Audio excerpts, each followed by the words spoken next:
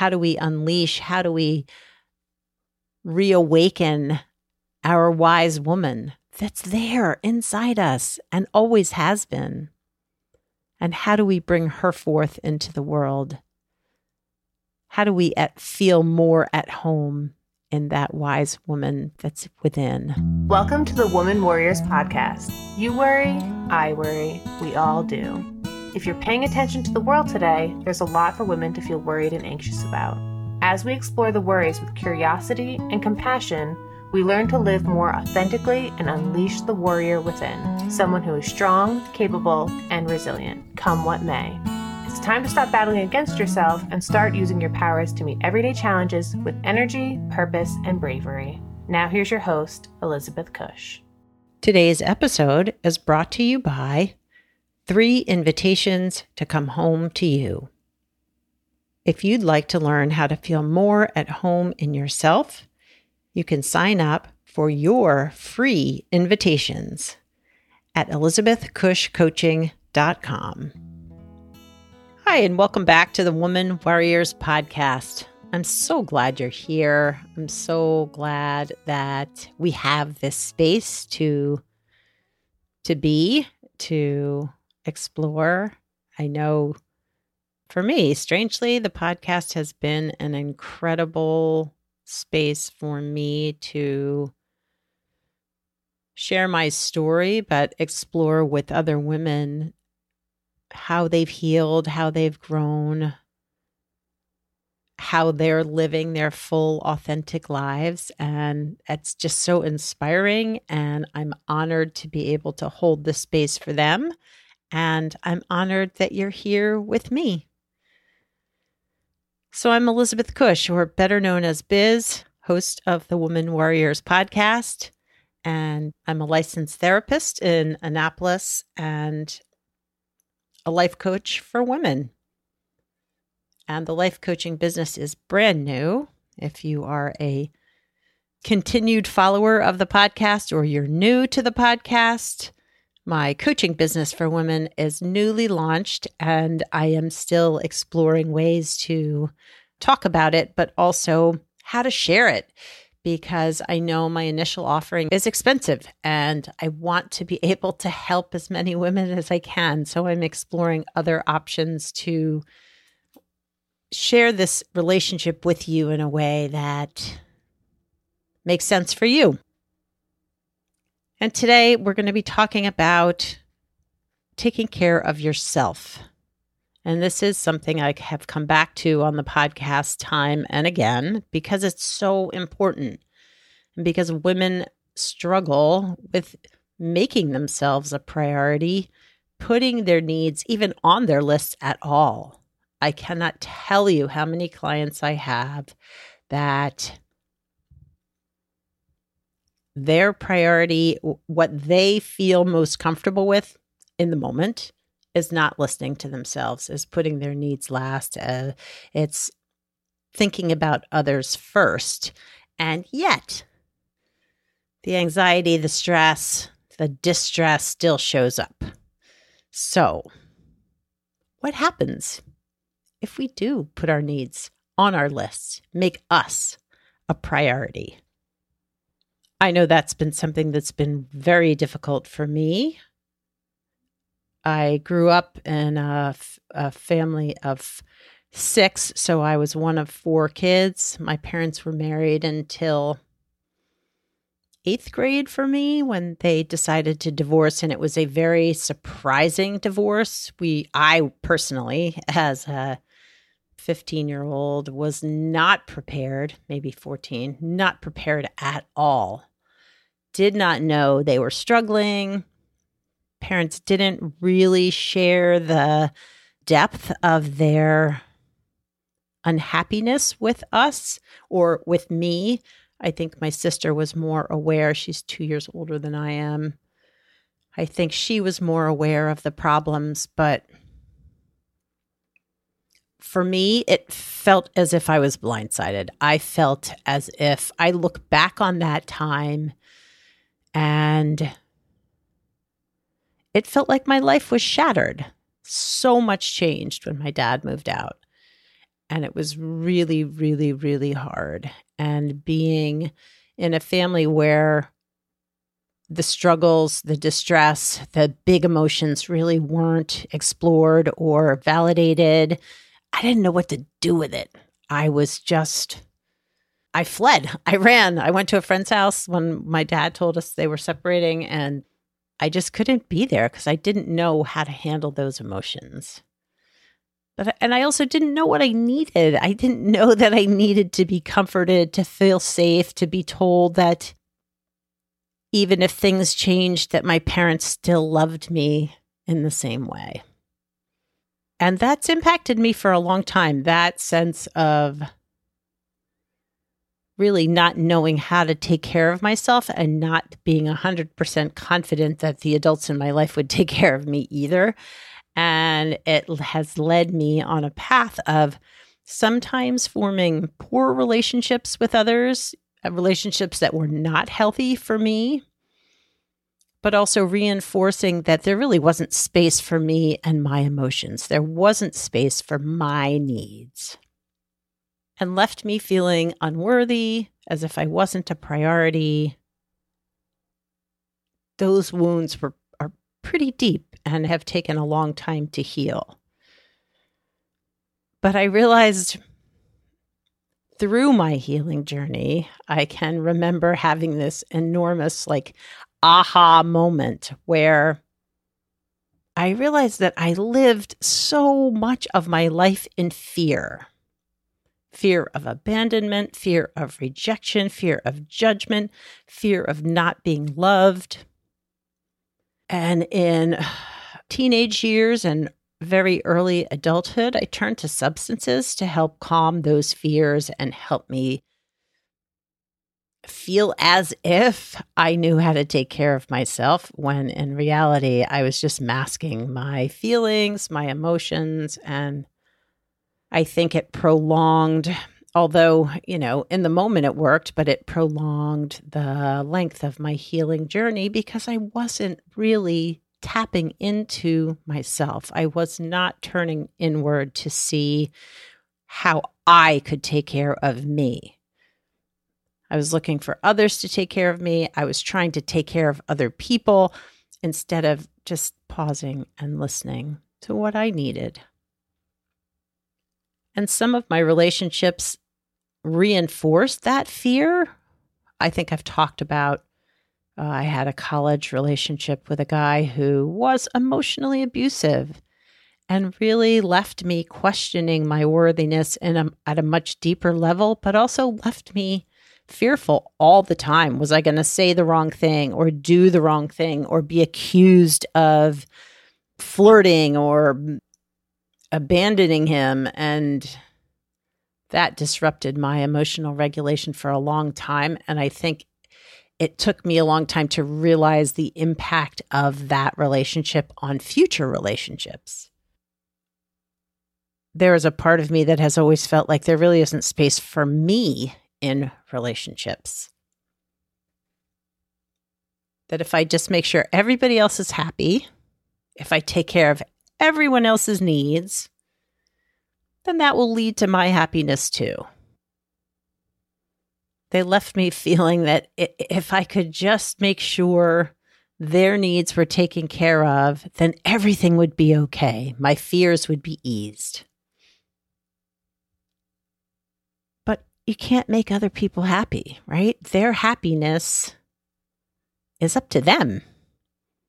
They need to take care of their own needs. Of course, not my children. With kids, you have to help them learn how to take care of their needs. But even with children, even with my own kids, I can't make sure they're happy all the time. There's going to be struggle. There's going to be difficulty. There's going to be conflict and anger. And that's always been hard. And I've come to realize that I can't make everyone else happy, and that's okay. And that I can be angry sometimes, and that's okay.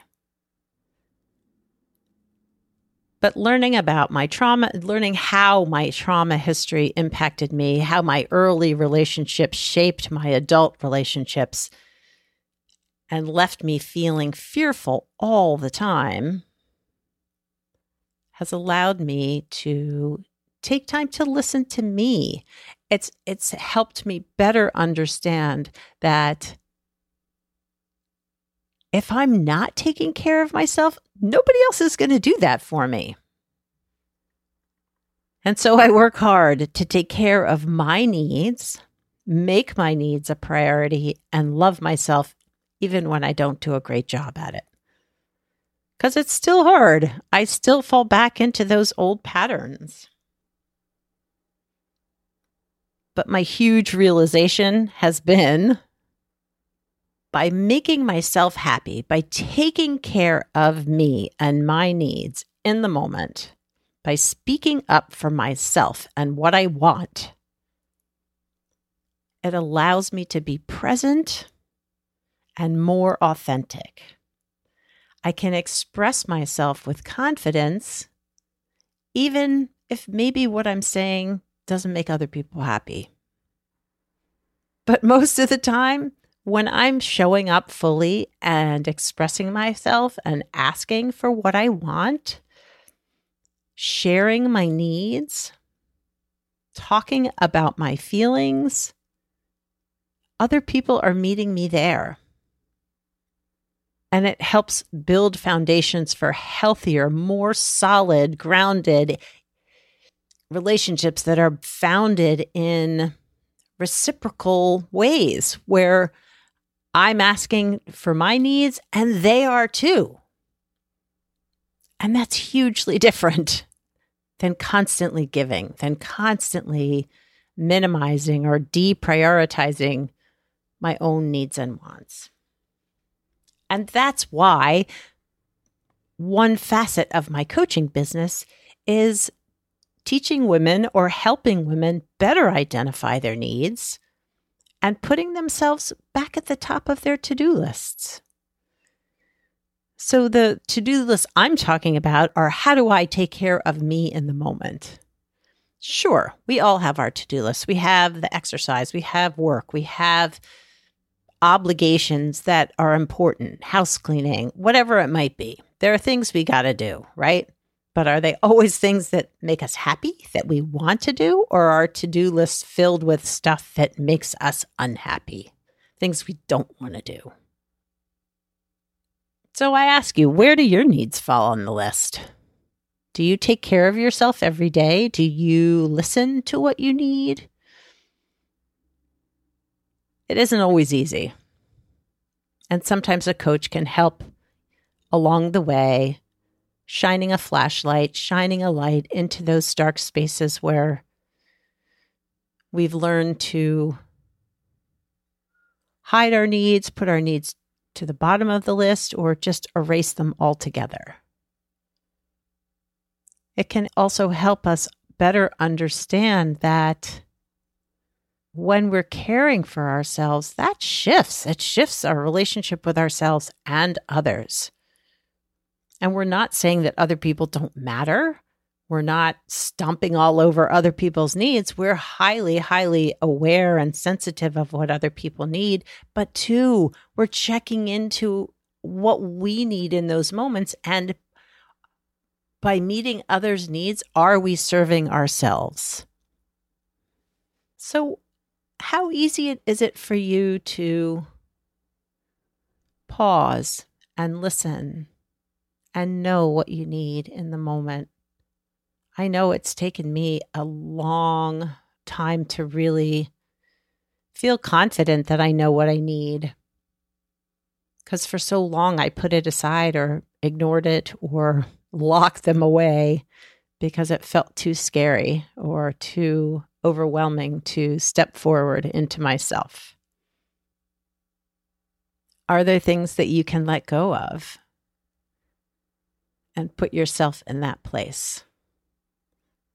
And I think a deep part of this work, this coaching work, is exploring those parts of us that reinforce that we don't matter or that our needs shouldn't be important. Because when we better understand those parts, it helps us shift that dialogue too. that putting our needs first doesn't make us selfish, doesn't make us uncaring. And it doesn't mean we're not taking care of other people in the process too. Because we're women, and that's what we do. We love taking care of others. But can we take care of ourselves? That's my challenge. Can you take care of yourself as well as you take care of the other people in your life? Envision a life where you knew what you needed, you could ask for what you needed, you could take care of your needs to the best of your ability, and even if your needs couldn't be met, you could take care of yourself around that too. Imagine that.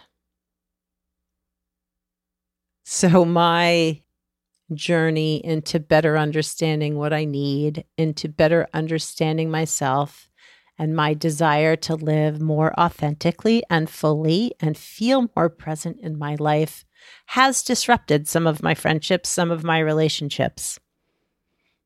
That's the honest truth, because when we're expressing ourselves, when we are fully showing up in our lives, there may be some people who